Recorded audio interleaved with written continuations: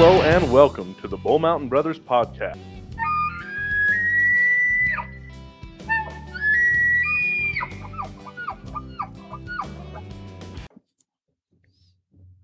So we have to talk about something, guys. What's that? You really don't know, huh? So the podcast from last week didn't go through Friday. Like, was legitimately a big problem. Like, it was a computer problem. And so we decided, like, oh, let's just repost it for Wednesday or Sunday or whatever. And then, like, our Sunday turned out, like, we just learned that Sundays aren't going to work. So now we're to a point to where I think we're just going to post it Friday and be 1 week ahead, which will be very beneficial for the future, because we'll always be 1 week ahead. But I think listening back to it, like, what was those of us that were here, also, welcome back, Matt. Welcome back. It's nice to see you. Welcome back, Mac. Batman. Yeah, you think I I was am the Batman.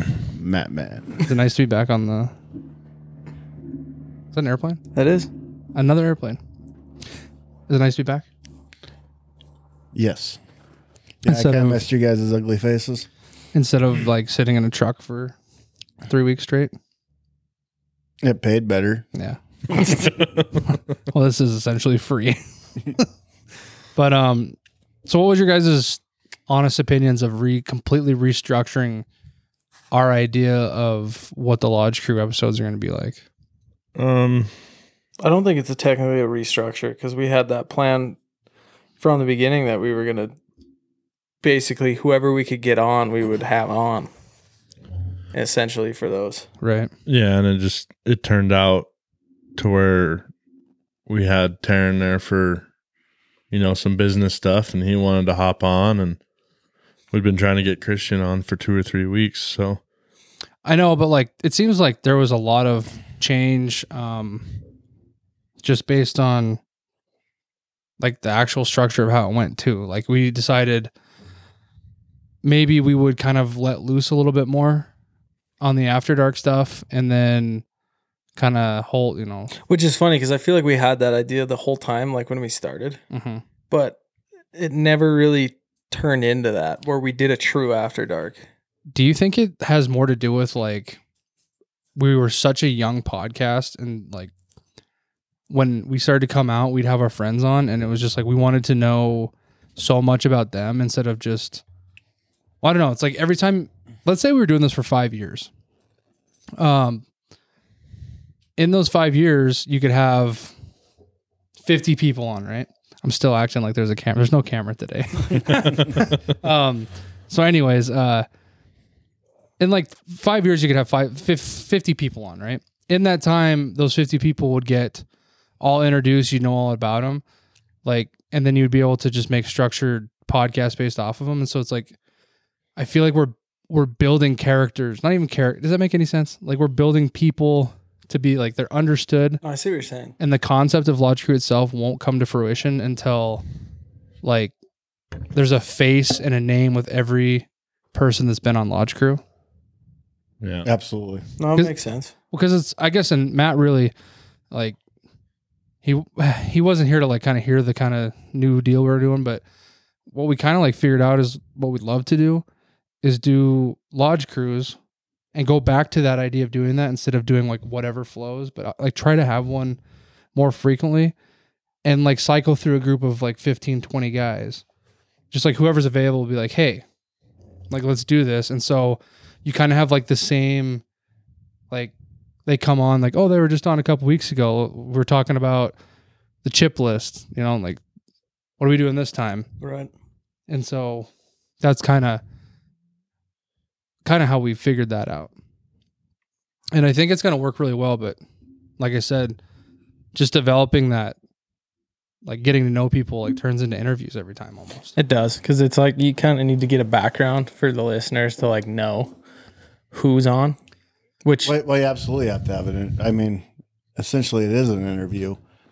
Because, I mean, even if we're talking about one of us, don't mean everyone else listening to the podcast is going to know Sean. I mean, they do now, but Yeah, because like let's just take yourself completely out of the podcast right now. Pretend you're some dude that's listening to podcasts and you randomly come across Bull Mountain Brothers. Would it be weird for you to like watch a video or hear a thing and be like, wow, how am I going to get interested with like just random ass two people that I've known nothing about? Wouldn't that be kind of like your vibe? You're like, I don't know. Oh yeah, it'd be just like a TV channel. You just change it. But do you think like without us actually like explaining who we are, us telling stories, don't you think you'd get a good idea of how that person is? Yeah, eventually. Yeah, for sure. Well, we're on episode 22 on this one or 23? I can't even remember. Yeah. Yeah, basically we have 21's posted, 22 didn't post, correct? Yeah, so we'll have 22 and then 23 will be made. So like like actually sitting down. In all honesty, out of 23, I mean, the listeners still probably don't know just us four. I know that sparked like a really good idea for me the other day. I was thinking like what we should do like once every 4 months until we've done all four of us, like the three of us interview a fourth person, like just like ask for like in-depth questions and stuff. Like, so you get to know, like, I'd love to know a little bit more about the Green Olive and like how he became. Who is that? That would be you. Oh, sorry. But yeah, I don't know. Yeah, I'm all about learning, like what you really did on Pawn Stars and stuff. So Saw this coming a mile away. And was Rick really an asshole, or are you guys buddies? Actually, I really got paid well in the end. Really? I lost a bunch of weight, and no, I'm just kidding. What trailer park Ramsey came out of with that hairdo and that mustache and that facial hair? Dude, Sean's just throwing shots tonight. I don't know why. He's kind of. I am not. Sassy. Everyone. He's it's throwing Matt. shots Matt fuels me. I was telling him earlier before. Well, for everyone here, at least he showed up on time. Yeah, We're one step ahead. At least he's here here to talk. I'm going to bring that up here in not 20 minutes late. I wasn't 20 minutes late. All right, leave me alone. Like 25. No, I was like 14. I don't know. No. If you go off the time that Matt got there, you were almost half an hour late. Why the hell's he showing up so damn early then? 15 minutes earlier. Let's go in timeline here. I'll get to it in just 2 seconds. All right. Final thoughts though. Is it something we're all ready to like just dive in? I think if it's done how we envision it, it could be probably our like number one most viewed thing every month. I really do. Oh yeah. I think that's like what our demographic is. Because if you look at our demographic, I mean, we're 5 months into this now. We all have like some idea of our analytics. Like I think we need a year and a half to really get like who's legitimately listening to us.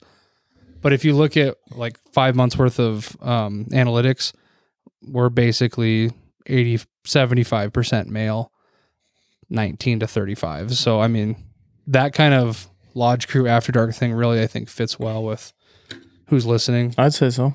And we have 3 other podcasts a month for everyone else that's interested. So, all right, we'll put a cap on that one, and we'll just see we'll just ride it for the rest of the summer and see how she goes. Mm-hmm.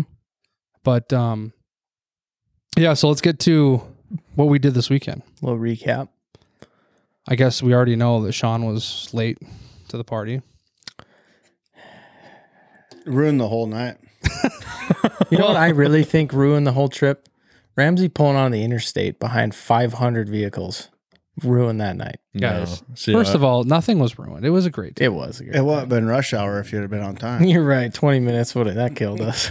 Well, I guess we decided to make like a last minute trip out to the ranch to look for sheds. Honestly, I think it was more or less we just like wanted to we needed a break, like mentally. And the legend wanted to get out too. Oh yeah, Dad wanted to go out. Like he actually is one who's like, hey, do you think we'd be able to go hang out for a day? And so yeah, we ended up. I don't know. I think I got talking to Matt like Thursday, and we decided to make plans, and we could only do it for Friday night through Saturday. So we didn't get to do as much as like we'd want to do if we were hardcore shed hunting.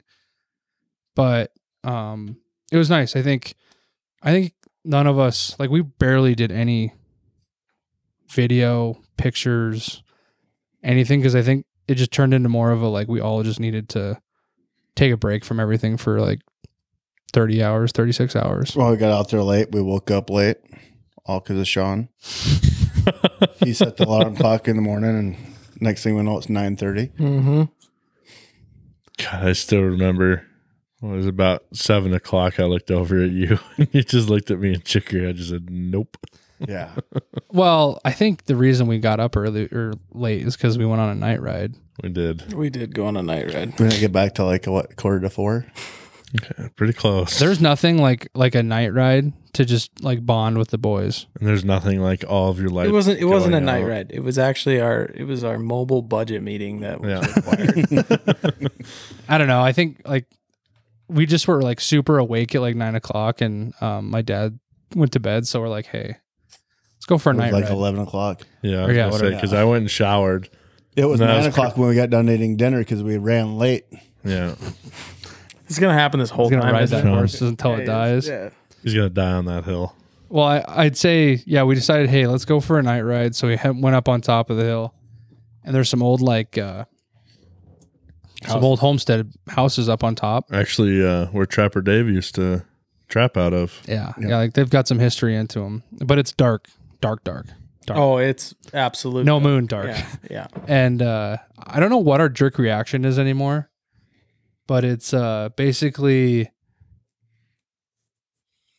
every time we go out to the ranch and it's dark, we're just like, dude, you think we're gonna see an alien tonight?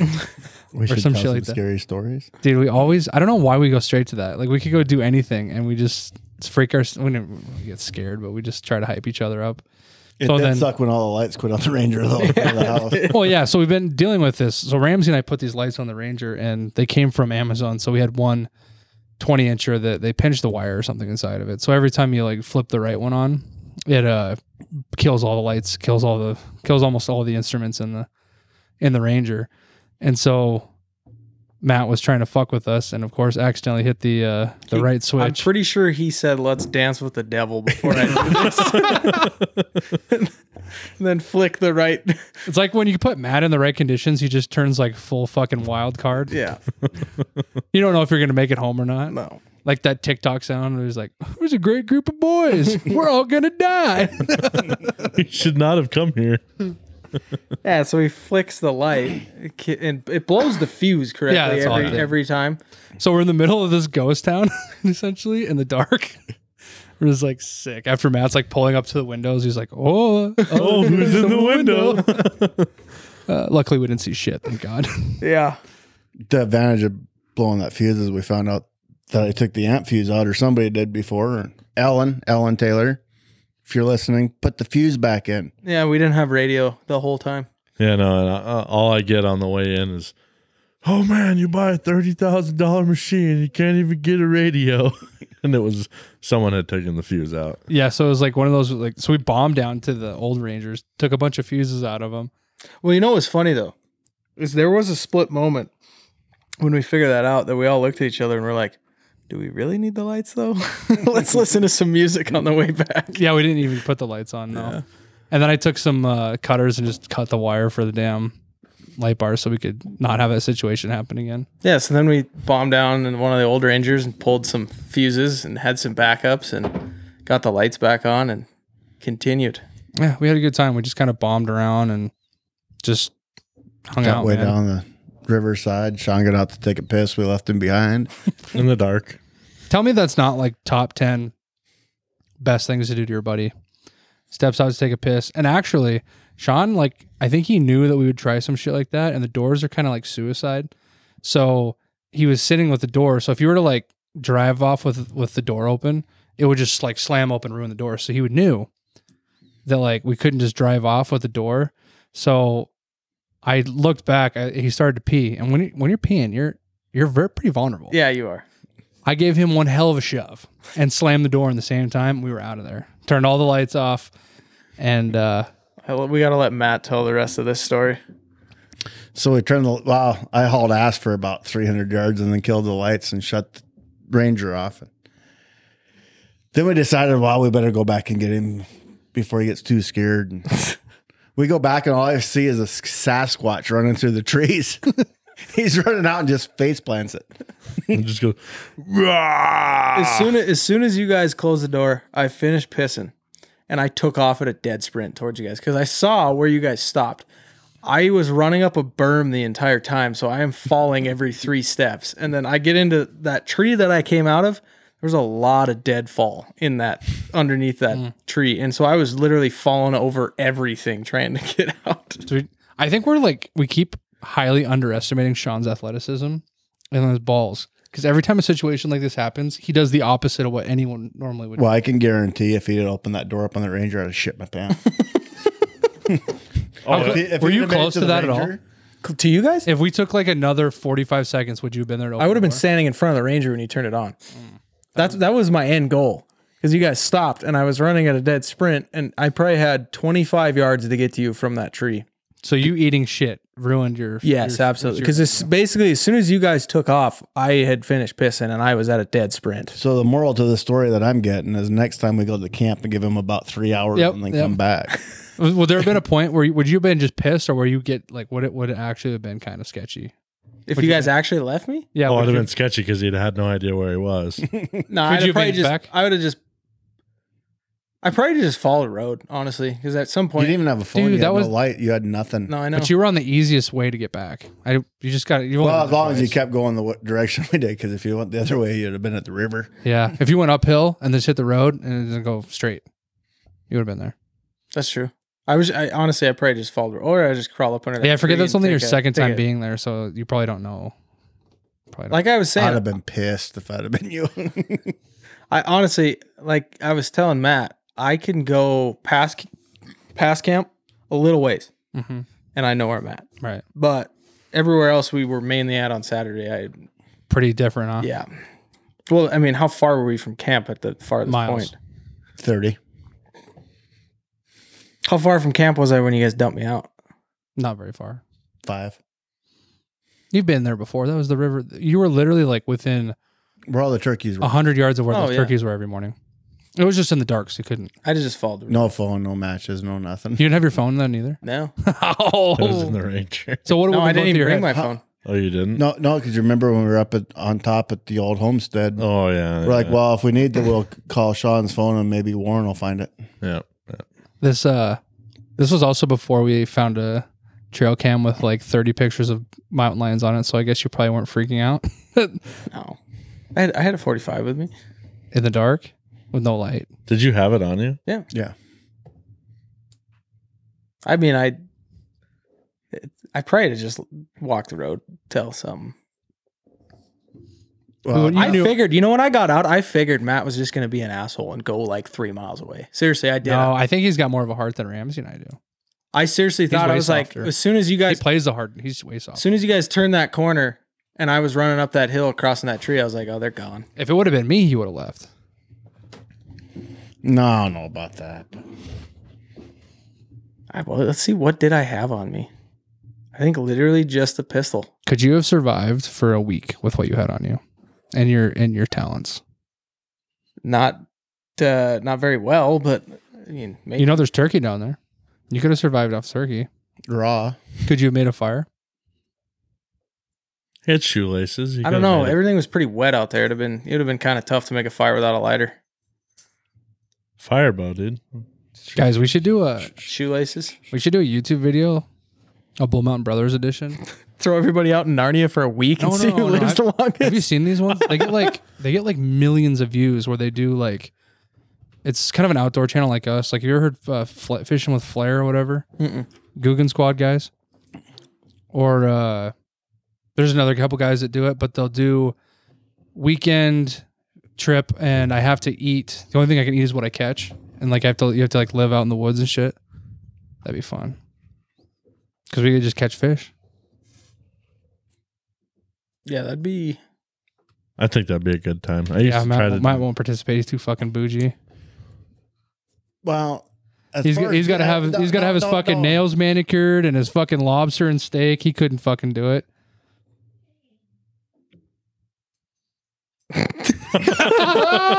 Well, No redemption, huh? wow. The biggest thing about like views, though, when you say there's a million views, millions of views, it's usually the fucking loser that has all the views, like the guy that didn't make it.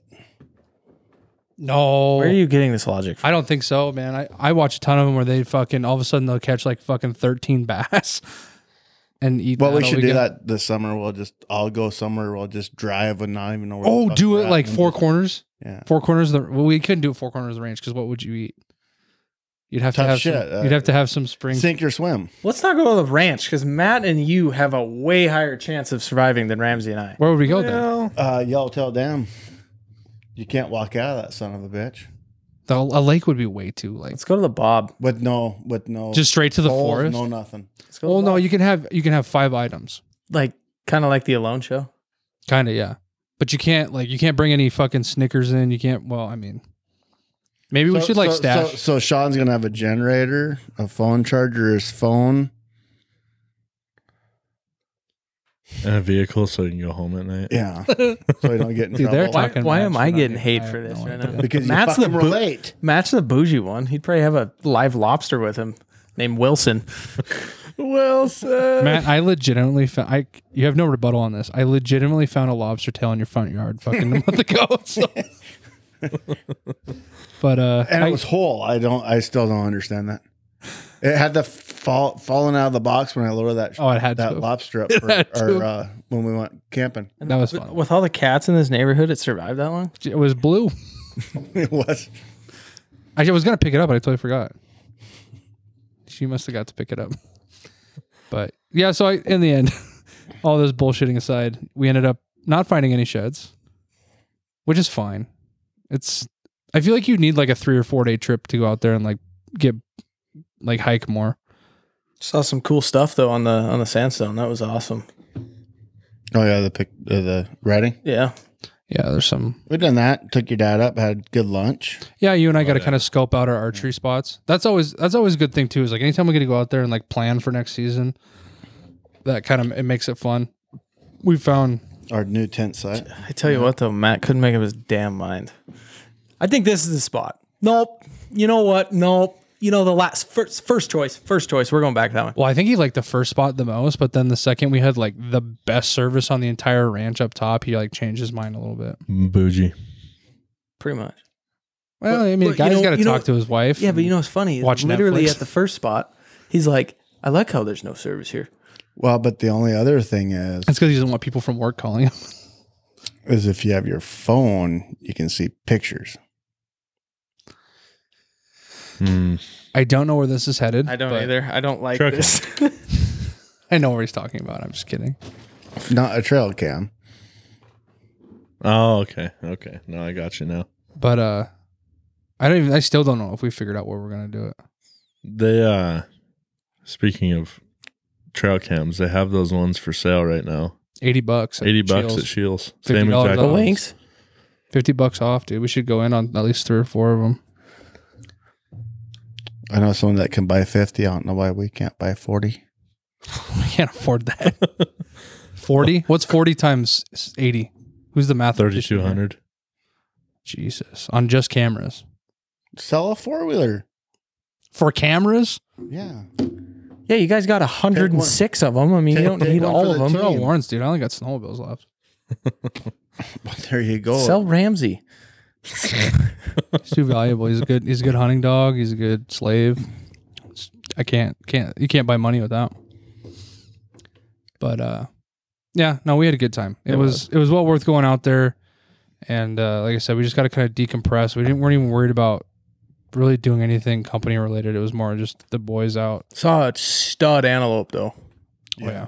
Yeah. That's all we really saw was antelope and deer. And We saw some turkeys. turkeys. Saw what? Quite a few turkeys. We had a stock on it. We could have shot that Tom from the Ranger. Oh yeah, but it's so late in the season. I feel like we're all just like, unless we can do something cool and do They weren't talking anymore, and they were just They were, but I was looking. But did you guys The only see? thing talking at the whole place was the dog that followed you to camp. Oh my Sean. god. Shit. Yeah, the damn. we should put that in reference how far that is for the listeners. Yeah, 15 miles. 30 miles round trip. Well, I kind of went the roundabout way because not only did it follow us, but then when we went back to get the cooler that Chumley didn't strap down good enough in the deal, and then he didn't put the bear locks on it. We must have passed him when we went back because the time that we spent. Well, he was going. he was going in a seen him straight on our way line. back. Remember, we seen him when we went back to get the cooler. Remember, I told him to go home. But not on our way there. Well, we were on our way there, and then we had to come back in and get the cooler. Was he at Chumley lost it. the Green Gate then? I don't know. No, he I was- never saw him. The only time I saw him was when he was at camp. He was on the divide. Yeah. Oh, really? Yeah, pretty crazy though. Yeah, it I was. mean, a lot of kind of interesting to see an animal go 30 miles just And for it- nothing. And it's tick season. Yeah. I'd say we that. did pull a couple ticks off of him. Yeah. Anything else to add, boys? I don't think that was pretty much it. We didn't. That's about our recap of the week. We shot our bows on Sunday. Oh yeah, we did. You and me and Sean. Yeah. And we ran into the other the other landowner that we hunt on, stopped by Yeah, the house, that's and we got to by the talk to house. them, and they're doing well. And, They got some hats, yeah. yep, they got some Bull Mountain Brother hats, and now we got some shooting in. It's nice. I want to talk about that a little bit more later. More shooting. We keep talking about preseason stuff forever, but I think that's what at our last segment today we'll talk about some more getting ready for season stuff. Yeah. Well, that's it for we'll just wrap up our kind of recap of the weekend, and then we'll be right back after this ad read. I just wanted to take a moment of your time to talk to you about one of our sponsors, F&H Contracting and Fence, located in Billings, Montana. If you're looking to spruce up your yard or want a little more privacy for them summer backyard barbecues, or maybe you just need part of your fence repaired, contact our friends at F&H Contracting and Fence by texting 406-661-7484. From front yards to farmyards and even chain link to vinyl, they've got you covered. Now back to the action. All right, and we're back. Today we are joined by a guest, but it's not really like a structured interview or lodge crew deal. We just kind of had the opportunity to have another voice in the room and kind of get to go and know a little bit about his outdoor life and his passions. So without further ado, we have Mark Schaff today, and we're just going to get to know you today and have you on and do some bullshitting. Sounds good. So I guess, where do we even start with this one? Well, tell us a little bit about. And for everyone to know, this is Trapper Dave's nephew. Yeah. Yeah, so we got some. That would kind of make Matt and I cousins. So Yeah, we got Matt. If you wanna do the math. Yeah. We'd like to know a little bit about kind of your hobbies and passions, because it kind of gets us set up for, I don't know, a direction to make conversation. Because we don't really want to talk to you about. Well, Sean's interested in quilting and Underwater bass and manicures and stuff. So if we start talking about that, and you're not into yeah, it, I'd probably lose interest. Pretty so you get the fast. point here. Yeah. So what do you do when you're not working? When I'm not working, well, other than hanging around with Matt, working on a lot of cars, do a little outdoorsy stuff too, fishing, a little hunting. So we have a car guy on today. Oh yeah, big time car guy. How long have you been into cars? Well, it's hard to say because I don't remember when I wasn't in it. So Okay. So, when did you do your first? When did you build your first car? How old were you? I was in high school and I built my first full car. That was that 65 Mustang, which I'm working on right now, 30 some years later. So it's getting a full on restoration now. But no, we did a lot of paint work and stuff like that growing up. Dad taught a lot of stuff. He was a lot of influence in a lot of that stuff. Got us going in it and kind of took over. And like Dad says, we kind of became the teacher in it instead of the student after a while. So you're more of a want it to look like it did back in the day kind of guy, or do you like to add a little power? Or? Power never hurts. Okay. No, I'm kind of one of those guys that like to put the car back together where it looks stock, Okay. but it's not. Okay. So it's got a few little amenities in it that, fortunately, with the car, it was already heavily equipped before, everything but the top end motor. But, it had power steering, power brakes, air conditioning, all the good stuff already in it, which I just put back and kind of made it a little bit better, put it back together a little bit better than Ford did in the first place. So at least I like to think so. Have you ever reconsidered Fords and doing something that is way cooler, like Chevys? Yeah, absolutely not. And I'd question that whole way cooler thing, but I tell you what, I'd own a 74 42 in no time. Oh yeah. It'd have to be a convertible though. I'm surrounded by Ford guys, so I have to. No, I you're have not. to. Yeah, you're Oh, kind of in Sean's the a corner Chevy there guy. too, but Yeah, That Ramsey's explains a a Ford lot. guy. Well, I had one until it broke down every 5 seconds. That's a not Chevy true. or Ford. I have a Chevy now. How many- I see what he did there. How many cars do you have right now? I'd have to stop and count here a little bit, but I think I'm up. I can probably drive one a week if I got them all done, or one every day of each week. Wow. Do you have a favorite? One I'm working on right now. I have had that car for almost 33 years. Okay. Wow. That kind of dates me a little bit, doesn't it? Not too bad. Not too 37. Is Matt not the 30. oldest guy in the room anymore? No. Oh, he is No, still? he kind of looks Damn. like the oldest guy in the room now. He's getting pretty gray, huh? Yeah, he is. Yeah. So I'll fix that tomorrow. a little Rogaine. Well, just for men. How much time do you typically spend on one car to completion of it? To completion, I started on my 65. Of course, it's part time, but I've been on it since 2014. Okay. So 8 years now. That's probably the longest I've ever been on a car. Right. And you're just more of a weekend warrior on it, right? You're not. Yeah, mostly when I can get a weekend to do it. Otherwise, maybe take a day off here and there in the summer. He does a work lot of next to it. quilting too. Oh. Yeah. Yes. Oh, so we do have My some time fellow split up. quilters on here. Nice. Do you have a dream car? A dream car? Or do you own your dream car? Man, I'm living the dream. No, if I had a 67 Shelby, I'd be in seventh heaven. He had, Yeah. he had a hell of a that was a 67 convertible that you had before. Yeah, right? I had a 67 convertible, Fire engine red. Viper Red. Yeah. Yeah, Or Viper red, yeah. convertible. As No. time goes on, I wonder, is it harder and harder to find stuff like to work on, to refurbish? And Nah, it just depends on what you're looking at. I mean, you can run across a lot of pretty cool cars that are.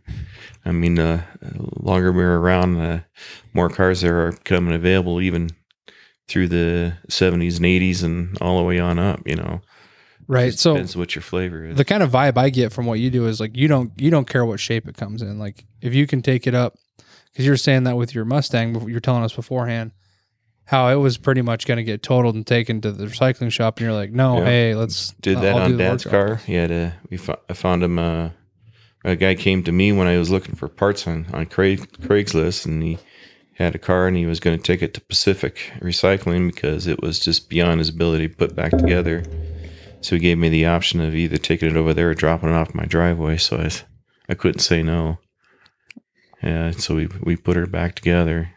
The roof was already chopped off, so we converted it to a fastback and gave it the full Shelby clone look. Okay. Do you show these cars like at shows or parades or anything like that, or? We do, yeah. When we get a chance to do it, a lot of times we're spent in the garage working on these things. So Right. When we get a chance to get out, take them out and let everybody else see them, we try to take advantage of it. He actually gets more work done now in Billings. Before, when he was at his dad's place in Hardin, Yeah, drive all the way to he'd Hardin. spend more time talking to people, driving by and showing up Oh, yeah. constantly. Well, it was on that. It's a road heading out to Yellowtail.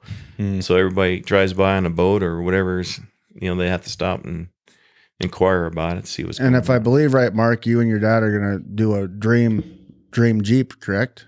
A Willys? Got a 41 Willys Jeep. Yeah, World War II Jeep. One of the first 25,000 builds, a slat grill.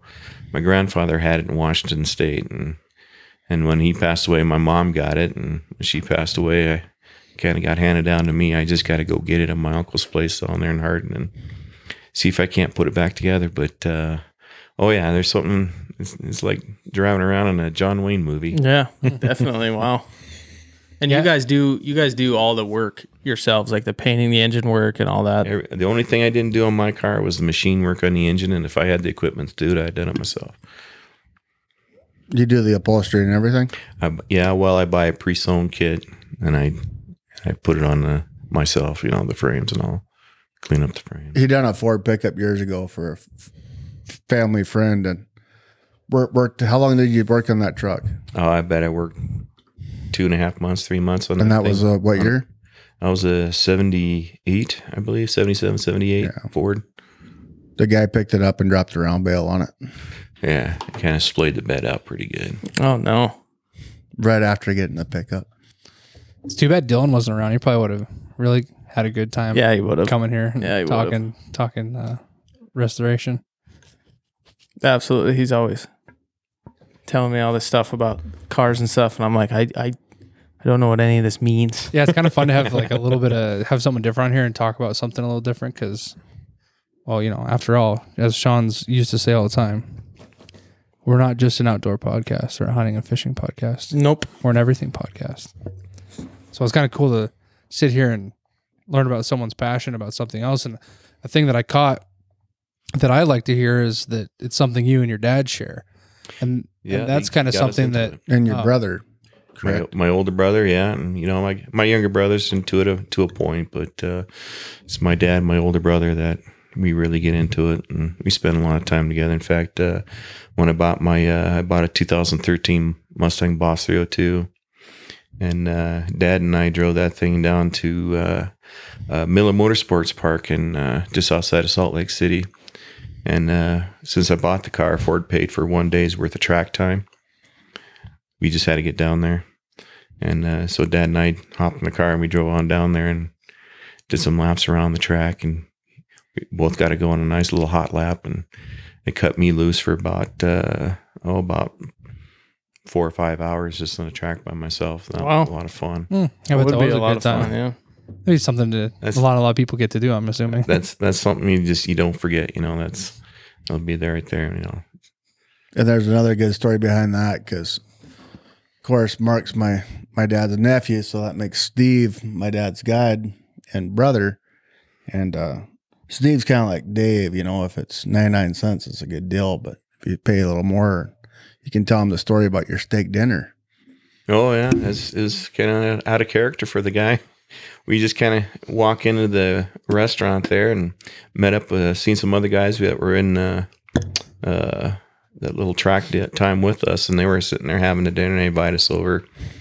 So it was kind of out of character for Dad, but I kind of had to laugh about it because waiter come on up and he asked us, offer some menu, and Dad says, nope, just bring me a nice steak and a baked potato, and that's all I want. He just told him how he wanted it cooked, and I did the same thing, and he didn't even worry about the bill on it. And I know I think he was kind of sweating it up there a little bit when the bill finally did come, but it wasn't too bad. Yeah, I like that though. We kind of talk about all the time whether it comes, you know, hobbies or hunting or fishing or whatever. We just like a big motto of ours is like we just Pull Mountain Brothers does stuff with family and friends, and we stand behind like that's the reason we do it and stuff like that. So it's kind of cool to hear that's something you share with your dad. Yeah, you know, and we did a lot of things together. We we used to go out, you know, Dave's place and do a lot of shooting and stuff out there. And, you know, I'd had half the time I had a hound dad to take me with him because it was, you know, it's the place to be, you know, just going out there and just being next to the river and, and I mean, you guys outside. hunted growing up. What area did you guys hunt usually? Well, if we were going for elk and stuff like that, usually went up in the Ennis area and the Gravely's up there just past Cameron. There's an old talc mine up there that I think they're still operating that we used to go up to.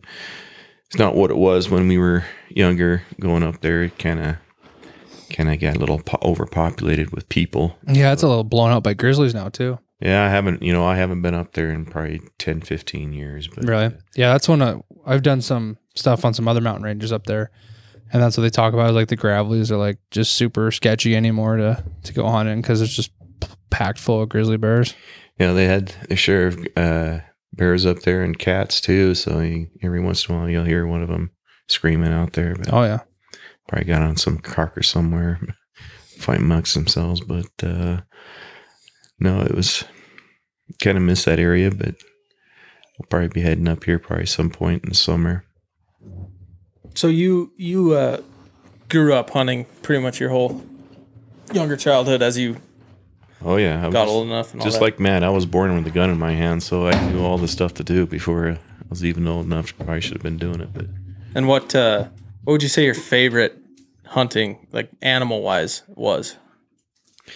Animal wise, you know, I got to say up there with trying to get an elk and stuff like that, just because, you know, I like that kind of terrain a little bit better, you know. Right. say a little bit more than, I'd done a little bit of, say with deer and antelope and stuff like that. But I just like the mountain scene a little bit better. But Yeah, a little different terrain makes you work for it a little more. makes you work for a little bit. You kind of question that thought when you're in the process of doing it. Right. When you're up there and the snow's up to your waist and you're wondering what the hell I'm doing up here. Because even if I did shoot something, I got to get it out of here. Especially those days that you take your gun for a walk. Yeah. It's, Yeah. Done that, been there. Yeah. Yeah, that was probably most of the time. Yeah. It's kind of like bow hunting with you. Take Oh, our bows for a walk. I beg to I differ. don't know. I feel like you guys always ran into them. I just never had a shooter with me. This guy is just, Well, you don't shoot? he's just No, beyond. I shoot. I think Wow. that one ran into the arrow. I shoot as well, but Well, I wasn't there either when I seen that one. I think Ramsey shoots more than Riley oh does, my but God, this fucking guy. I'm telling you, he'll never admit it, but it was Ramsey. It we was Ramsey. still don't know who shot that bull. I don't even know why this is a topic of discussion. It's just stupid. I can guarantee without a doubt, it was Chumley that shot that bull. I guarantee it. Because I guarantee you were shaking and you're, oh my God. And I guarantee. Stone cold. No, You could have called me Steve Austin then. It's all right, dude. Whatever. Pamela Anderson. I don't even know why this is getting brought So up again. I've actually never been to the Gravelies. Like, what mountain could you compare it to? I mean, what's the terrain like up there? I've never been up there either, so I can't speak. It's probably very similar to like maybe the Bridgers or even the Galtons, maybe. Are you guys going, when you guys were hiking, did you guys do horses up there or everything on foot or We did how'd you guys everything do on it? Because foot. when you guys went up there, you guys went up usually with a big group, correct? Yeah, big group there. I mean, there's a couple of guys like Uncle Dave Coons. He had a horse. So we did have horses up there. I wasn't ever on one, but You guys use it mostly for pack out? when we got one down, yeah, it was definitely an option to go get the horse before we try to haul that sucker out ourselves. But because I know we've had a more than one occasion we had to quarter them out to get them out. Right. So, And You guys shooting bulls or cows or? well, we a little bit of both. I know we did get tags there a few years, so I did get a couple cows out of there. So, and that's the one I shot that. Going up the side of the hill, and I shot her, and she went all the way down. I mean, and when I say went all the way down, she went all the way down to the bottom of the canyon with feet up in the creek. And Kind of like my bear. yeah, yeah, You Right just to- have these three studs here and the two over there that Ramsey and Sean that got to compete. It's good to have us around. so your years of going up there, did you guys have a pretty good percentage at hunting camp of harvesting animals? amongst all of us, I'd say we did fairly well. I mean, Okay. it was you probably got a couple of them out of there a year between I don't know, maybe a half a dozen of us at least. On average. I mean, there's times where all of us left with nothing, and a couple of guys would go up a week or two later, towards the end of the season, and they bag theirs, but. But a lot of it was just about having fun too. Right, that's always a big Well, part the of it. biggest was a thing big is, thing. I mean, this is back in the 80s, way before you guys were even thought about. Oh yeah, Yeah, I'd say And, this. That's like I always like to think about this a lot. Where you guys are. I would say, generationally speaking, you're kind of the generation before us, Yeah. and you guys kind of lived in the golden era.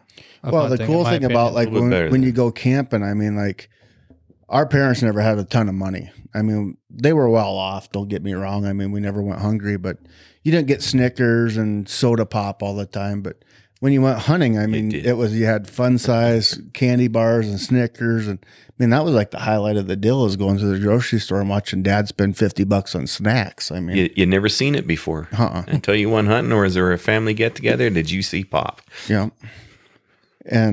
And that now, I mean, you don't even leave without a case of beer and a 12-pack of pop or Sunkiss and some whipped vodka. I mean, yeah, that's and why. lobster tail and That's why you've got to have your massage chair and lobster and You drink more pop and beer now, and you do water, right? yeah.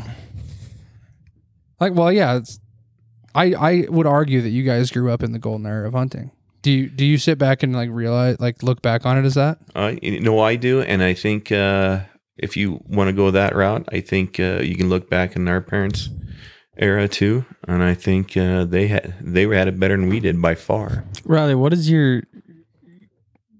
making you say they had the golden era? So look at it this way, and I say yes. Like let's say, so like your dad's era, they probably had more accessibility to animals. The animals were probably bigger in a way, maybe, but the technology wasn't there. What you guys have is like the first 25% of like good hunting technology, with still the lasting effects of good accessibility, good hunting places, good genetics, good stuff like that. You know, before things are really. And not nearly the same amount of people. Yeah. Before the people hatch. Yeah. Yeah. So well, we didn't have the people. I mean, like when you went to the mountains, but it was different back then. Even like when Trapper Dave comes on here, you'll hear him talk about it. When they go, you know, they get up hunting and have fish and game. A game warden show up. Hey, how long are you guys here? We're going to be here for 10 days. I see you have no camp meat. You guys need to go kill a deer. You know, and it wasn't kill a deer and tag it. It was just, you need camp meat. You need to go shoot something and have camp meat. Now, I mean, could you imagine going up to the Gravelies and go and shoot a doe real quick so you have camp meat? Yeah. You know, it don't happen. And I would say a lot of that too, with like the not having the technology made you a better hunter in your mind than, because I mean, you had to be, because you didn't have all the, you know, the accessories that we have now, which I mean, clearly accessories can make you, I mean, they don't make it break you as a hunter, but think about it this way. Like, I'm assuming when, like, let's just go back to the third generation, the Dave generation. They probably didn't have high tech, like their bows weren't advanced. The optics weren't advanced. All that stuff wasn't the advanced. shittiest pair of Jasons you can buy now was the high class. I guarantee you, Dave, like really loves the stuff that he has now that he can depend on. Matt, have you seen your dad's very first bow? Have you ever seen it? No. Have you seen one of his like very first few bows that he had? If he even had, did he do much bow hunting growing up, or was it mostly rifle for a while? It was mostly, I mean, Dave and Steve will tell you they've shot more deer with a 22 long rifle than they've ever shot with anything else. Okay. You know, but when they grew up, I mean, my grandpa here, he would bring the knives out and Dad go shoot a deer because he didn't want to eat pork, because when the knives came out, I mean, butchering time. So yeah, they take a cow and a couple hogs and chickens and start pulling the knives, and your dad would go shoot a deer, then they put kiboshes on it for a day. Yeah. And so that's where I'd get to my point of like our generation, like we're 100% technology, limited accessibility. Like to get anywhere off of public and BMA stuff, like you have to absolutely develop. You have to either A, get born into it, or B, like develop relationships like hardcore, or like it's so much different than it was back in the day. I wouldn't say we have it harder. I just would say like. Do you think, Mark, going back to even in your day, you're what, 8 years older than me, 6 or something, but I don't think the landowner, it was so hard to get landowner permission to go on property like you do now. No, and I think a lot of those guys are pretty happy to get you out there for the most part. You know, they get on the hay and out there, and they just decimates the bales out there. And you know, if they can get you out there and get you to harvest some of the deer or whatever that's out there, then they were happier for it. Now it seems like you got to fight a little bit more to allow them out there. I don't know if it's the mentality of the younger generations, or if it's just they're just tired of the kind of the crap they have to deal with because of certain people. Well, I honestly think that hunting, quote me if I'm wrong, or correct me if I'm wrong, but I believe honestly, between the outfitting side that I do with my dad, guiding like you do now, Chumley, it's turning into being a rich man's sport. It really is. Well, that's what I was going to say. It seems like the landowners now still have the same mentality that they did back in the day, where they don't like game animals because they do tear up fences and, you know, take hay and all this stuff. But why do you think it is that it's they're more prone to say no now? Because 40, 60 years of people have ruined situations, ruined relationships. And well, I think even back in my younger days, and especially our folks, is I think they had more respect for the landowner than they do now. And they did. And a lot of those older landlords or landowners that were out there, like my dad's generation or older, like my grandfather's generation, were more apt to let you have access to their property to do that kind of stuff. Because you respected it like because you respected it, and they kind of knew, they figured that you respected them enough if they let you out there. And I think each consecutive generation kind of looks at that in a different way. You know, like my dad or my grandfather was too tolerant on these people, so they don't see it the same way as the previous generations, because most of that land is handed down from generation to generation, and each consecutive generation is a little more tight string on letting people come and go. Because all it takes is one person to do something wrong, and that's it. Or they want to lease the land for certain reasons, or they want to just conserve it for their behalf, or just the people they know. Absolutely. Because, I mean, there is quite a few landowners in Montana that don't have prime enough hunting to be able to outfit, right? But they still tend to say no, because I'm sure they've had bad experiences in the past by one or two people that just... I also think there's one of the other, like, I'd say like 40% of the reason things are so much different now, there's so much money in hunting. There's so much money in it.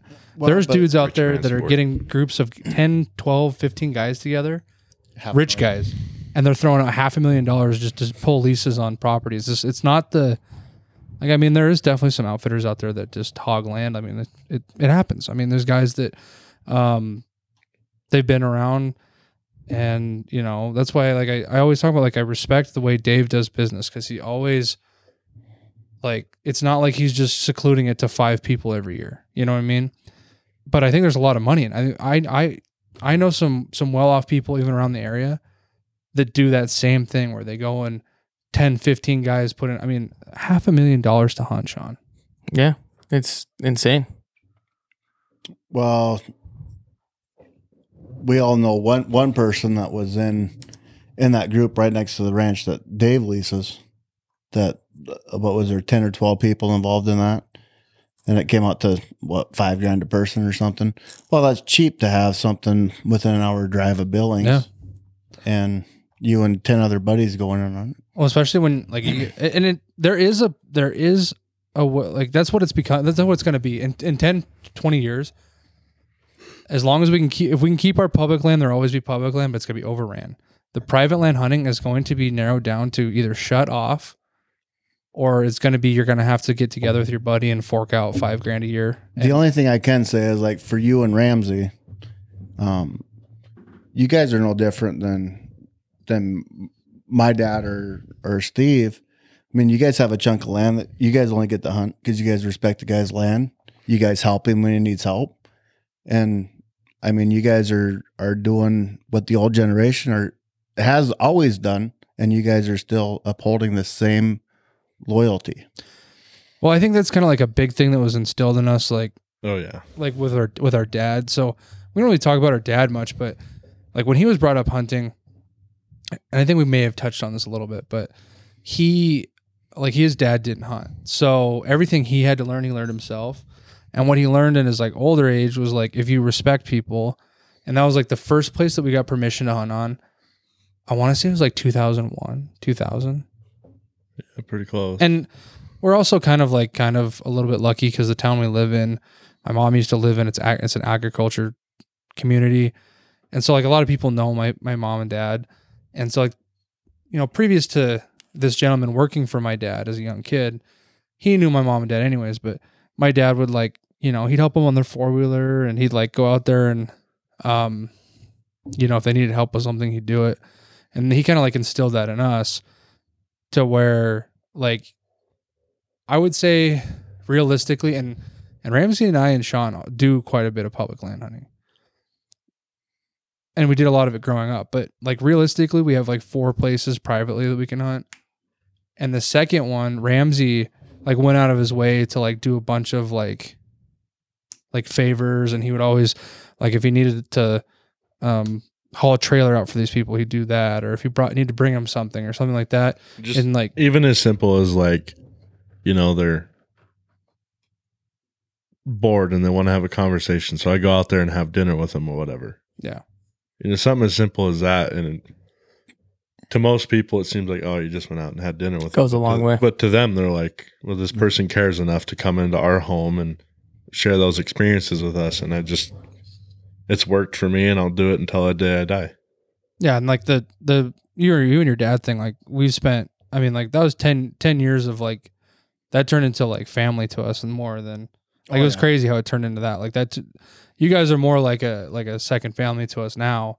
But that was, that was too, is like, we respected Dave. We respected what you guys did. And we knew that, to earn your respect, we had to show it, and I think we, Oh, you guys Still do pretty have done. I mean, we feel the same way about you guys, guaranteed. I mean, Dave talks highly about you two and Warren, and but I mean, that's what it takes anymore. If you want to, but there's the, born into it situation, and people really. Well, and it circles back to I lost my train of thought. Wow. I'll Interrupted me just to fucking. I know. Wow. Oh, sorry. I know I got it now. So it all circles back to what you do in the off season. Like, I'm not just talking to these people during hunting season. Yeah. Because it doesn't feel like, let's say you've been around this your whole life. You've been able to be basically person that would allow someone to come onto something, essentially, right? oh, absolutely. Have you ever had people that like would just contact you like once a year to like be Oh, like, I got people that are, they say they're my friend, but they're more of an acquaintance. But usually they start calling about September 10th. Hey, Yeah. buddy, how are you? and they never hear from again? Yeah. Were you looking at me, Matt? No, not so much. But, Family gets a pass. Yeah, I get a pass. but I mean, as far as you, did you guys mostly only hunt public, Mark, or? Well, yeah, until we got went out with you and stuff like that, and since Dad's been guiding. But other than that, it's been. And his dad drew a bull tag 15 years ago, 18 years ago, 20 years ago. Tell you, but he shot a hell of a nice 6x6. Really? Yeah, he still has, and he hasn't done much with it. He's Yeah. trying to put it up at my place. Steve's good shit. Yeah. I know your dad much. Well, I never just met you today. I met your dad a handful of times. Oh, yeah. Good shit. Actually, my first bull I ever shot was with your dad. Yeah, It was. Yeah. Yeah. And then like your dad and Dave have the same like they don't know. There's a rain cloud coming. We got to get out of here. Well, not even that. They don't know how old they are, I swear to God. And so like they're up and they have to be helping on everything. Yeah, And so I've had to almost catch Dad from falling off the roof of the house when we were roofing. oh yeah, that's where I'm getting at. Well, I shot this bull. I guess we'll just get into this. We had hunted all morning. We actually got another acquaintance an elk that morning, and Matt's like, "You want to go out and try to get some meat today?" And I was like, "Yeah, let's." I mean, it's getting to the end of the season. I'd like to put something in the freezer. And I told him, I was like, "I'd like to shoot a bull if it's possible." And so we pull into this one ravine. It's kind of a lookout, and you've been there before, but I won't get into depth. Yeah. I don't. But it kind of overlooks the river, and then a bunch of coulees that the elk like to feed up. I don't know, most of the hunting season, really, they like to come up through there. They always go up there in bed. Yeah. And so sure as shit, we got there about 11 o'clock. They're already bedded down in this coulee. So Matt's like, "Oh, there's a cow." Actually, I'm going to call him out for this one. He's like, "All right, there's a cow laying down right there. Like, go ahead and like post up and shoot." I'm like, "Dude, this does not look like a cow. Like, I can't see its head, but this does not look like a cow." And he's like, "Okay, well, just hold on then."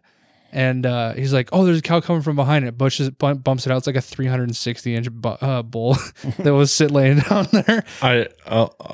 That was pre-LASIK, Matt. That's the only thing I'll say to that. Yeah, Matt's got eyes now.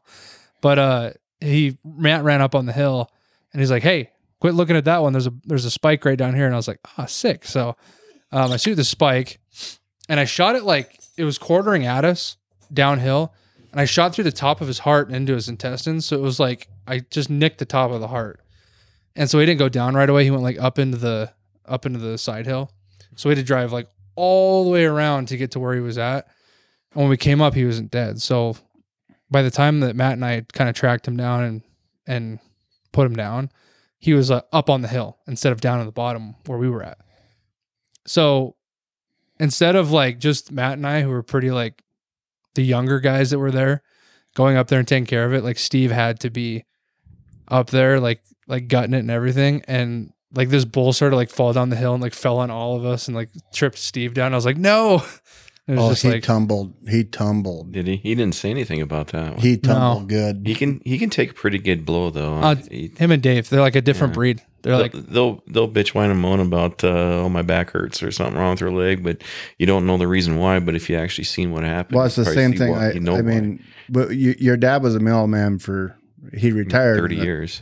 And I think Steve said he put on like 250,000 miles walking. They did a deal on him in the paper. It was over three times around the world. wow. That's a lot of damn walking in 30 years. But him and Dave, they might not be the first people out of the Ranger up the hill, but they're the first people back there. I can promise you. You go do a 5-mile hike with them too, and you'll outwalk them, but they'll beat you back to the vehicle. Yeah, and and they'll do it.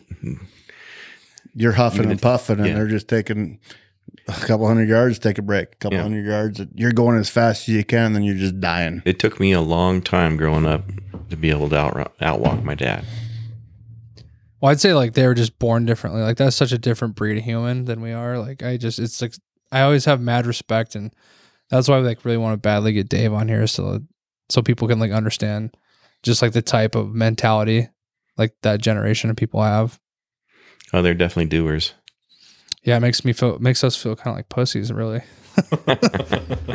But I think the coolest thing is they've never, I've been guiding with Steve for 20 years, and probably hard for about the last 12, and they'll never tell you how to do something. That's what I like about them. They kind of always let you do your own thing and kind of learn your own way. Until you screw up, and they'll give you a little advice, but they never say this is the way you need to do it. And same thing with you, guiding. Dave's never told you where you have to go or not to go. He wants you to figure it out on your own. Nope. But he'll definitely like, if I need to know, it's like there's as much as you can do in 27 years when it comes to knife skills, hunting skills, all this stuff. Like, let's say we have all this information available to us, YouTube, internet, whatever. As much as you could gain through that and the people that you've been with your whole life, you cannot put a price and the knowledge of somebody that's been doing it for 50, 60 years. So I soak up everything those guys have to say, like it's a sponge. And so they will let's say we're just cleaning up, caping. Did you just mute me? I just got muted. I was having a really good talk here, Rams. I just got muted. But no, like I said, we're caping, skinning caping. Like Dave will like give me a hand and be like, this is the way you would want to do it. Like we need to have a sharper, like stop playing around with a dull knife. Take the extra 5 minutes, sharpen up your knife, and get some good cuts in there. It makes everything 5 times easier. Stuff like that. I mean, it's invaluable. Too. Yeah. So I feel like you learn from the few times I've met Dave. You learn something from Dave when he's not even trying to teach you something. Right. It's when he looks at you like, what the hell are you doing? Get the hell out of the way so we can get this done. And then like back to how Matt was saying that Dave, he never told you where to go and where you couldn't go. That's the best way to learn, is learn on like basically trial and error yourself. So that way you make the decision, not somebody else making the decision saying, no, I don't need to go to that valley. Yeah. And I think like, let's say we're talking about just like guiding in general, right? I think that if Dave knew, like, I don't think he's going to be the kind of person that, oh, this guy isn't panning out. Like he sucks, like whatever. Like, I think he knows up front the people that he's going to put into position. I don't know. Am I making sense? Like, I don't think he's like he knows up front the people. I don't know how to explain. Matt, would you say your dad is a very good judge of character? Yeah, that's what I'm saying. I can tell you right now, Dave don't let anyone come and guide. I mean, you have to, earn the right. You have to prove yourself first.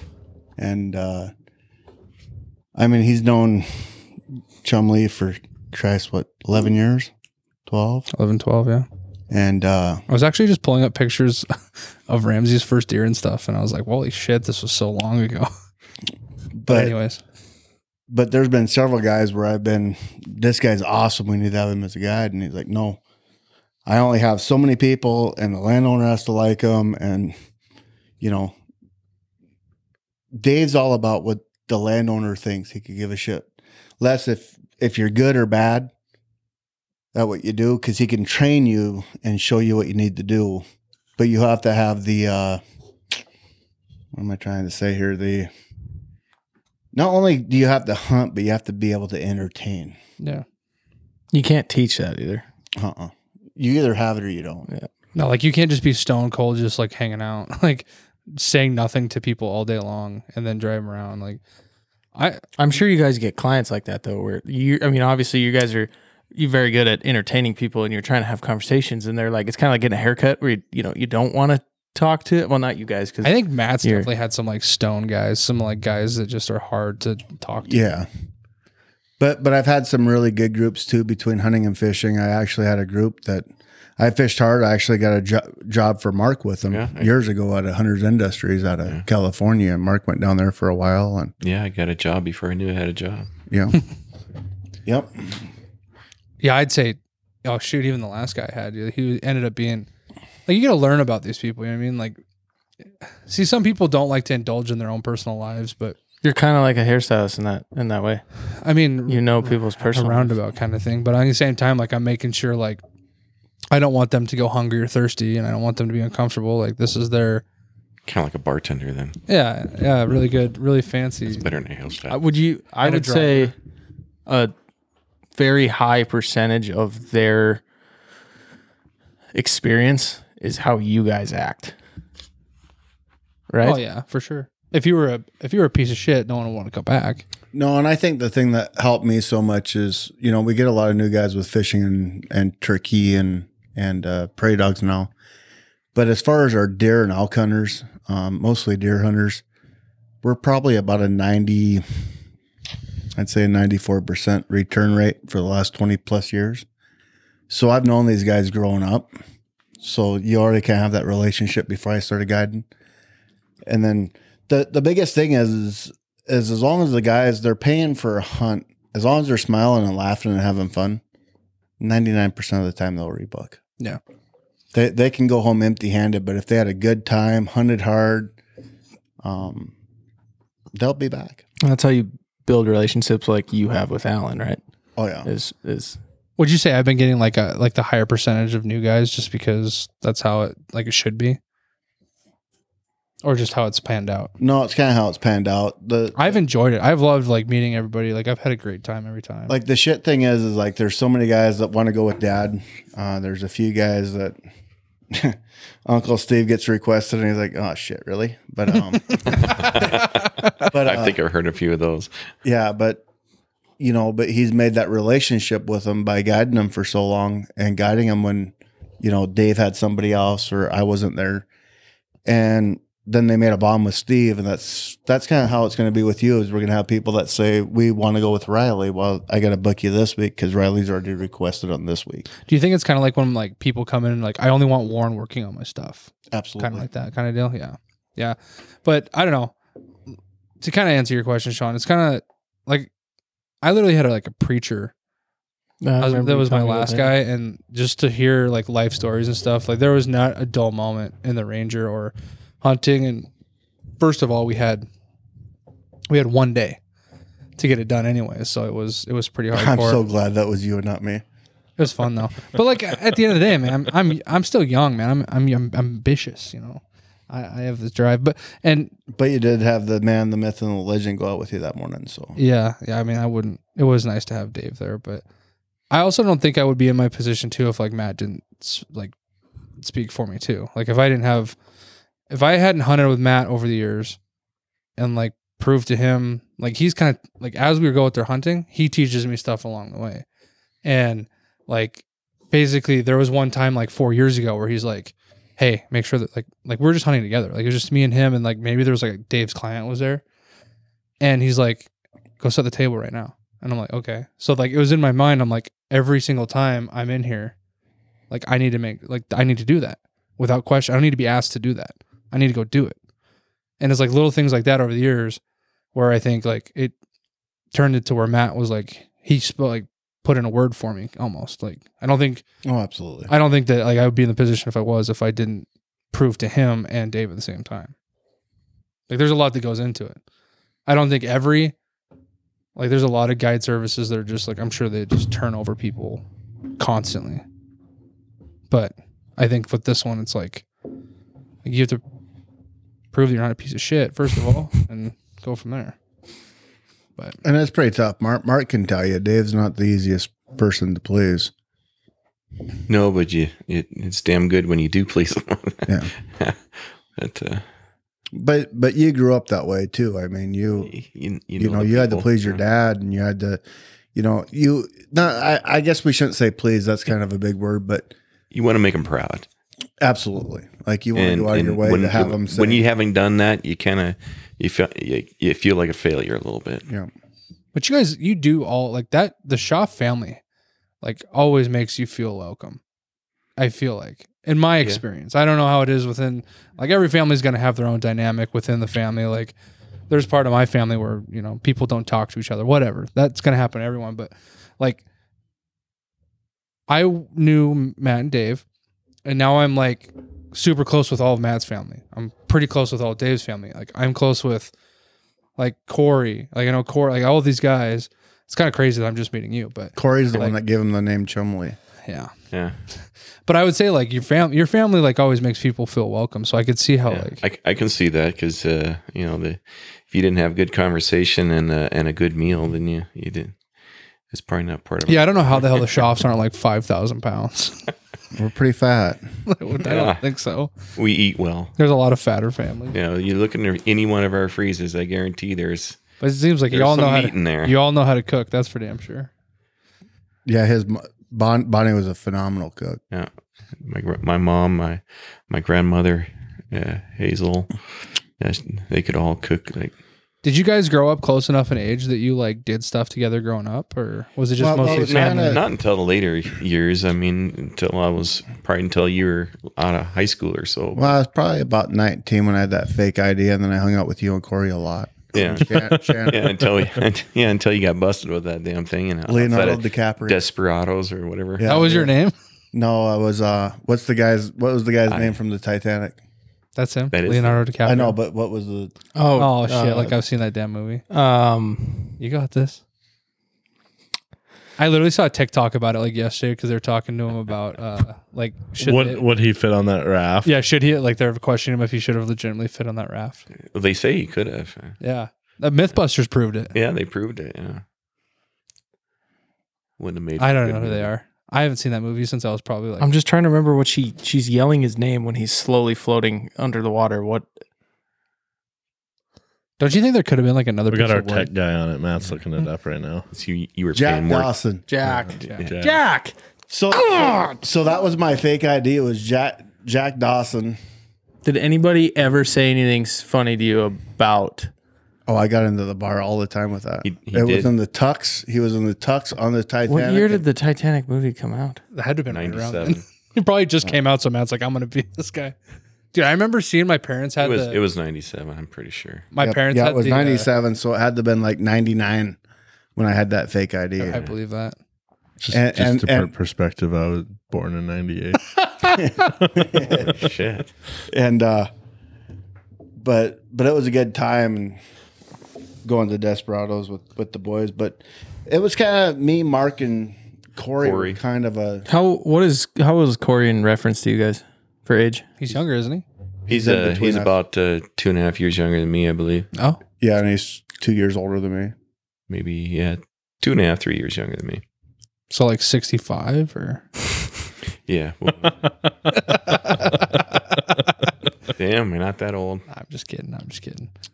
But so you would say that was I was going to ask, like, well, what was your guys' favorite thing to do running around together? That was probably it back in the early 20s. I mean, back in the day, Corey was like a chick magnet. I don't know if I've heard If this you Yeah, story. and he wasn't afraid to say anything. No, Or, of course, he's kind of like that now. He's not afraid to say anything. He should have wrote a book for all the other men out there. yeah, he definitely had no problem with the girls. That's for damn. How is Corey related? Do you guys know? He's our dad's other brother. Oh, really? There's Other three brother's brothers. son. Greg, Steve, and so it was Steve was born first, then Dave, then Greg, Okay. and Corey's Greg's son. It's Corey, Travis, Ryan, and Janelle. Yeah. Well, Janelle's before Ryan, but Yeah. But us three kind of always hung out all the time, and yeah. we didn't really do a whole lot of hunting together though. That was kind of me and Corey. You were always kind of working on cars. Do you have any siblings? I got. Oh, you said you had brothers. the I got brother three that. brothers. Yeah. See, Ramsey and I are close, so I always had Ramsey. I never had cousins like that growing up to hang out with. So it's Yeah, kind we of had cool. a lot of cousins growing up. Cause, there's probably 11 We of us probably- immediate cousins. That Probably as far as cousins, like I guess in our family, that's more. I guess it's more of a friendship, like best friends than family. Yeah. I guess. Right. See, that's what was weird. Like, I'm the youngest in my entire family, so I have no like my closest cousin is 4 years older than me. That's exactly how we are. Like I have a cousin and a second cousin because like my one cousin had a kid that's my age. So like the only cousins I have that are my age, I have two girls, and the rest of them are in their like mid 30s, Yeah. 40s. And I'd have to say, out of the whole Schaff family, Mark's family is probably the closest as far as all the brothers. I mean, they're constantly between me and my brothers. Yeah, you guys are constantly doing stuff. Yeah, together. we're always doing stuff. Yeah, I mean that's the best part about life, man. Is it's kind of like you and Ramsey. You guys are together all the time, and Oh, yeah. Warren's with you, and your mom, and well, it's like he's like my best friend, man. Like if he ever died, like I wouldn't be able to live. stop smoking. What? Stop smoking. I don't smoke. He just zins. Can you do the? We're not. Except the fact when you hang out with these guys, We're it's not like affiliated with Zins. you hang out with these guys and it's literally like they're 12 years old. They bitch at each other. They always touch each other. It just What? never ends. What do you mean what? That's really out of context. Yeah, that was out of context. He means like fighting. Wrestling around and shit. But Riley is not. Riley has always told me this and I never believed it. Like he just is kind of like Ramsey's punching bag. It is true. He just kind of lays there and takes it. Well, here I'm going to tell you the theory behind that. When I was like 18, 19 years old, like when I went to college, like when I left for football and let's stuff. start in high school. No. Okay, we'll start like 17 to like 19. I'm sorry for starting this, so we're just gonna end the conversation. No, it's good. It's good. It's funny. It's funny. People like listen to this. Ramsey and I weren't that close when I was in high school, and I mean just because of the age difference, and he kind of developed a little bit later than most people. Yeah. He hit puberty when he was 18. That's fine with me because I still have, Am I wrong though? I still like you were have all small. my hair. Oh no, that's not what I meant. What I meant is like I was always a little shit. Well, he was like one of them summer birthdays, and my parents didn't hold him back; they pushed it forward. So he graduated at like barely 17, and so That's very well 17. okay, well, like middle of 17 or whatever. And so he was always behind. So like the kids in his grade were always like picking on him and shit. And then he grew like 6 inches and 100 pounds his senior year, and then like got super good at sports. But like I was always the sports guy, and Ramsey like this is true. And so like we had like a disconnect when we were in high school. And so like my mom and dad would be like, if you put your hand on your brother, like we'll call the cops and shit like that. Like it was that kind of shit. So I developed this thing from like 17 to 20, like where I just wouldn't beat up Ramsey because he had that little card in his back pocket. So now 21 to 27, he just punches me and beats on me all the time. And I still I can't like hit him because I feel like I'm going to get in trouble. Is it because you know that he would kick your ass? No, I've punched 100%. I've punched Ramsey in the face a couple times. He knows better. Oh fuck! All right. On that note, Wow. Jeez. I don't know where I was going. Was I wrong with the statement that they act like they're 12 years old sometimes? Yeah. We're just competitive. I can see the love there. Yeah. We're very competitive.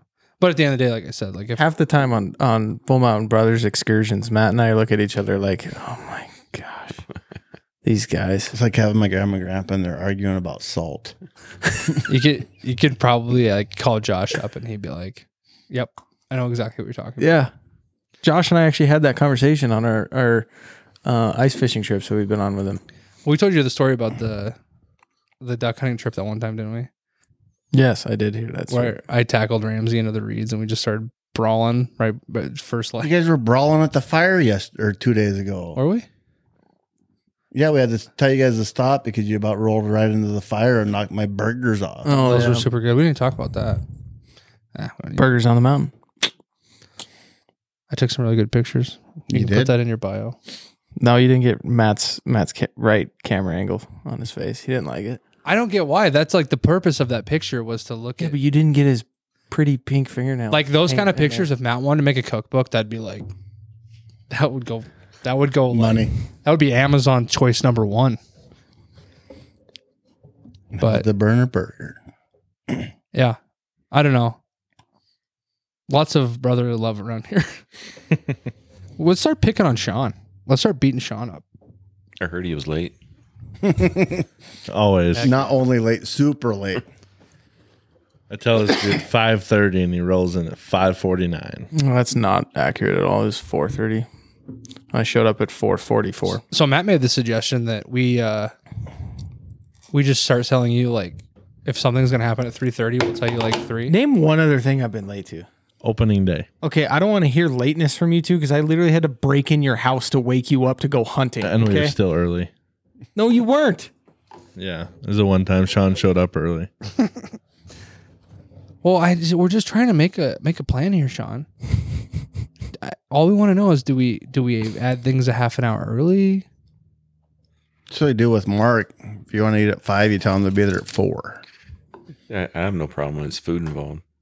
No, you don't actually. I don't know what the hell you're talking about. Man. You feel the love on the Bull Mountain Brothers podcast tonight. Yeah, well, that's what we get for like taking time off. We just come back. There was a lot of this though at the camp. At camp this weekend. All in all, that was probably one of the best trips I've had out there for how short it was. What do you mean?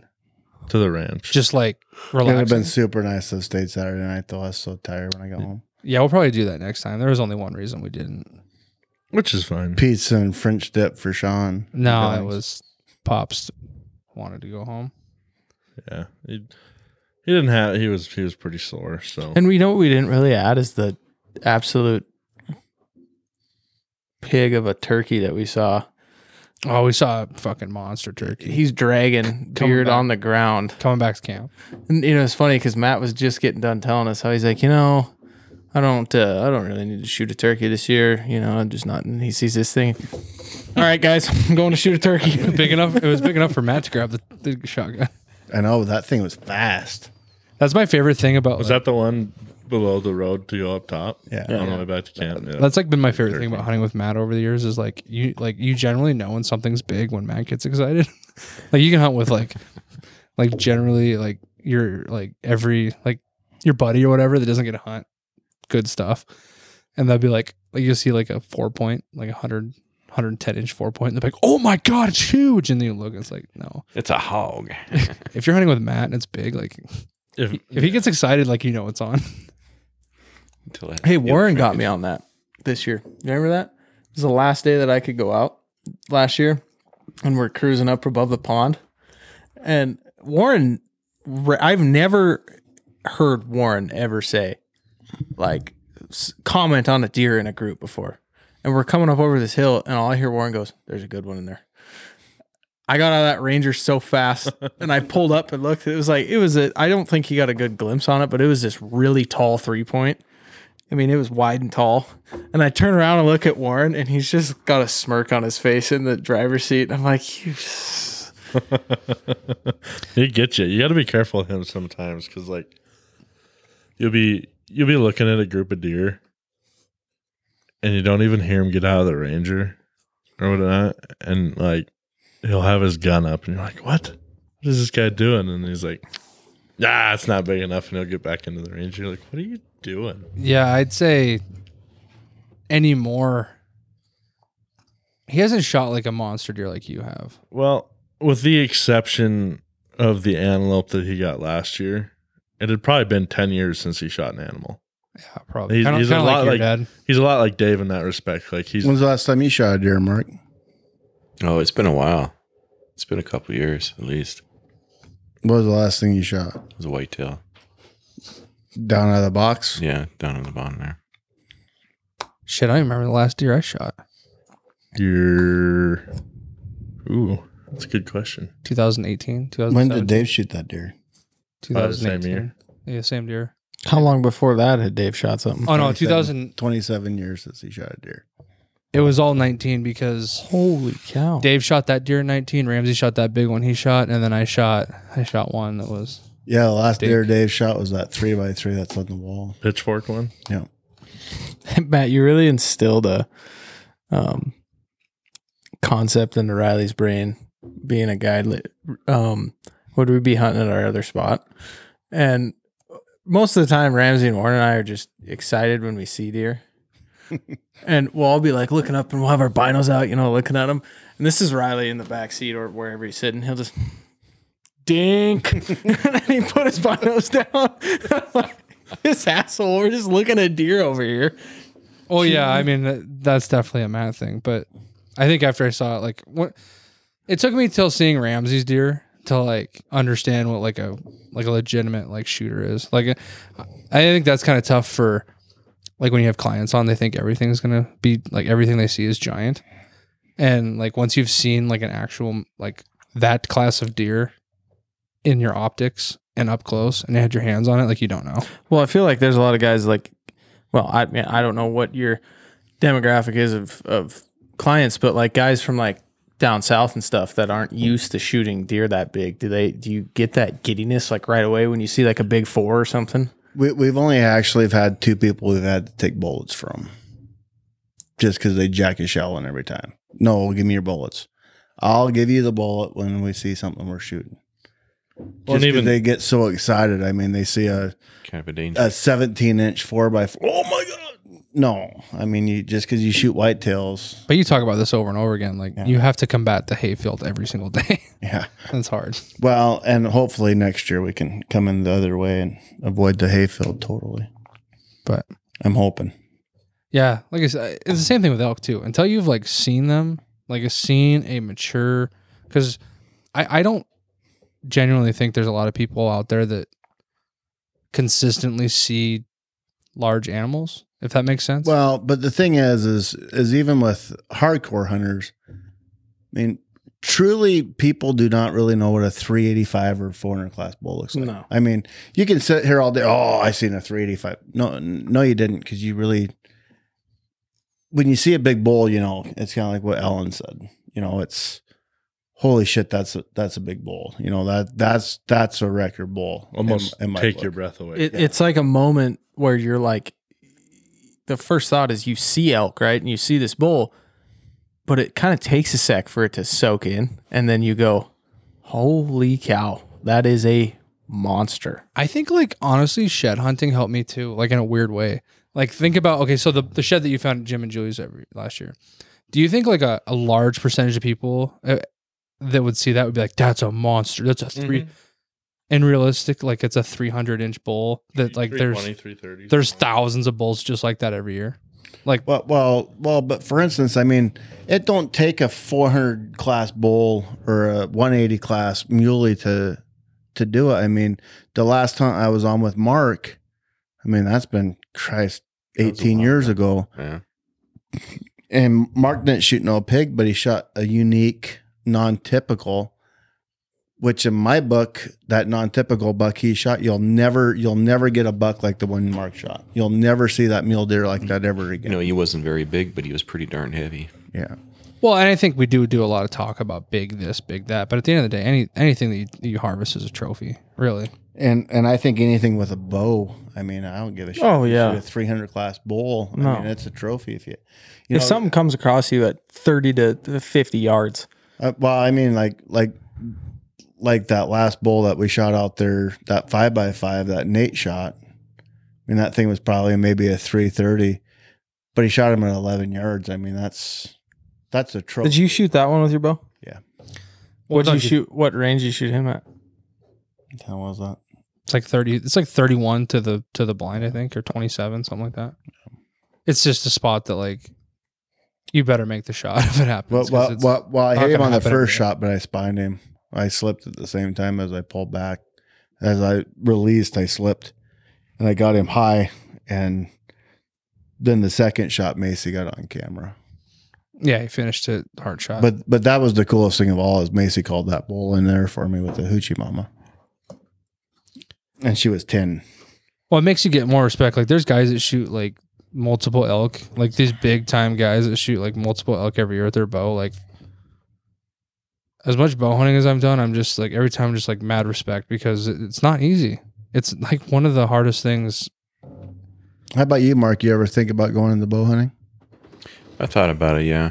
I had a bow, a recurve when I was a kid, but that's never went past that. And so I never got into it. It's always been rifle season for me. So, but hell yeah, if I get it, I do it.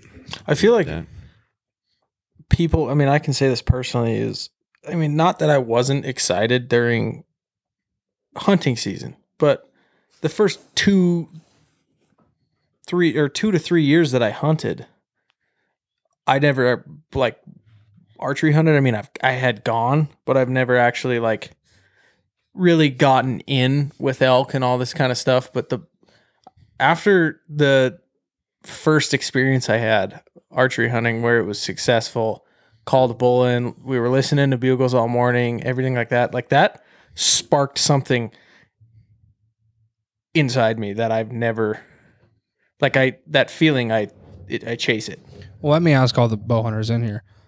Do you feel like the original reason, and it's hard to go back and think about it, and yours might be way different because you grew up doing it, but I think the reason I started bow hunting was it broadened the horizon of like the things you could do. It added 4 more weeks to your season or more than that, added all this more opportunity. I think it makes you more in touch. Well, I'm getting to that, but I'm saying like your original thought, like, because you wouldn't have known that going in. You've never done it before. So like going into it, like your initial thought, like, what is it? The only reason I guess I went to bow hunting, and Dave and Tyler are the same, is you were guaranteed a bow tag. Yeah. In our area. And Christ, what's our area? Like 6.78% chance of a rifle tag. Yeah. So back in the day, it was a guaranteed tag. Now you got to put in for a draw. Yeah. Now it's getting harder and harder to get, but I'm going to be honest. The 100% main reason that I got into archery hunting is because it's harder. Okay. Seriously, because I've always found myself to like doing the hard way in certain things just to learn it. And it makes you better. No, I get Matt's gonna have a high speed come apart over. But then Ramsey gets to this point where it's like, yes, then you get like to like understand it, and it's like, wow, this is a whole different monster than you think. Like seriously, being right on top of animals and the situations you're in is so much different. I mean, I'm not saying that I don't get a spark from rifle hunting, even shooting something at 200 plus yards. But I mean, you guys saw it with my turkey, how excited I was after I shot that turkey. Yeah, which I wasn't expecting at all. And I mean, as much as you hate birds. So I listened to the podcast I obviously wasn't here for. And I'm glad that you guys came around on the turkey idea. Because I told you guys turkey hunting is like elk hunting, but funner. Yeah, and like I've said before, like I've done it that way before, but it was like this year, there was such a different added experience to it where I was like, holy shit, I see why people get addicted to this. Yeah. But so there will be a second annual turkey hunt. Oh yeah. Yeah. Wait, don't mind that. That's just filming a Fast and Furious 28 outside. It's turning into summer outside, so we have to have the window open and warm. And we're all wearing sweatshirts and long sleeves for whatever reason. But hey, not Mark. He's over there. Yeah, Mark's ready to go. He's smart. Yeah. Comfortable as hell. So I guess I know we've kind of gone. How far are we gone now? It's an hour and 8 minutes on that last. Okay, thing. I think we can wrap it up. We're kind of just really throwing tangents now. So, thanks, Mark, for being on. Yeah, thank you very for much, having me, guys. Maybe we can have. I mean, shoot, this is kind of when we talk about like having guests on. There's guests we'll never have again, but you're definitely more than welcome to come on. And if you need to bullshit on a Monday night ever again, we can get to know even more of your life. And yeah, I can tell you more stories about Matt. So if you're ever, we got some big ideas too coming for this summer for how we're gonna do podcasts and stuff. So definitely get you involved in some of those. Yeah. Well, and we need to know more of those stories because, like I said, Sean's turning heel on the whole Matt and Sean situation here, and so he needs to get some more dirt. I do. I need it. You gotta give me some ammo. We're setting up we're just gonna set up like a giant like WWE fight where it's just Sean and Matt in the end for the main event. And I'd sell it to him because he needs everything he can get. I don't even need nothing. I don't have to ask nobody. I can look at his little pretty little face and tell everybody what they need to know. He likes to think so. Well, anyways, on that note, we'll head out. I don't think we have anything super important. I mean, other than we're at a crossroads. We want to advertise the fact that we're going to be in booth. We're going to be live in person at the Broadview Days Fair event in 2 weeks, June 4th. It'll be our first, in public. Come over for a meet and greet. Yeah, like a meet and greet. And we're going to have... See, the thing is, and I guess I don't really want to talk about this, but I do because we're going to have to talk about it. We are releasing new merchandise very soon. And the launch date will be that June 4th booth. Like, we have all these plans of having all of our clothing line. The rest, like, we had to take the hats off the website because we're almost out of hats. Like, you guys did such an awesome job supporting us and getting a hold of some Bull Mountain Brothers merch that we had to cut it off the website. And what we have is what we have for that booth. The hard thing is we were told they're going to be done by then, but in this climate and how things are in the world right now, we're just kind of until we have the clothes in our hands, we don't know. So that's why it's have a hard time advertising. Come check us out when we're not going to do the booth if we don't have anything to sell, kind of deal. So stay tuned and I guess check out our socials and we'll let you know if we're going to be there or not. So, Right. Yeah. You guys have anything else to add?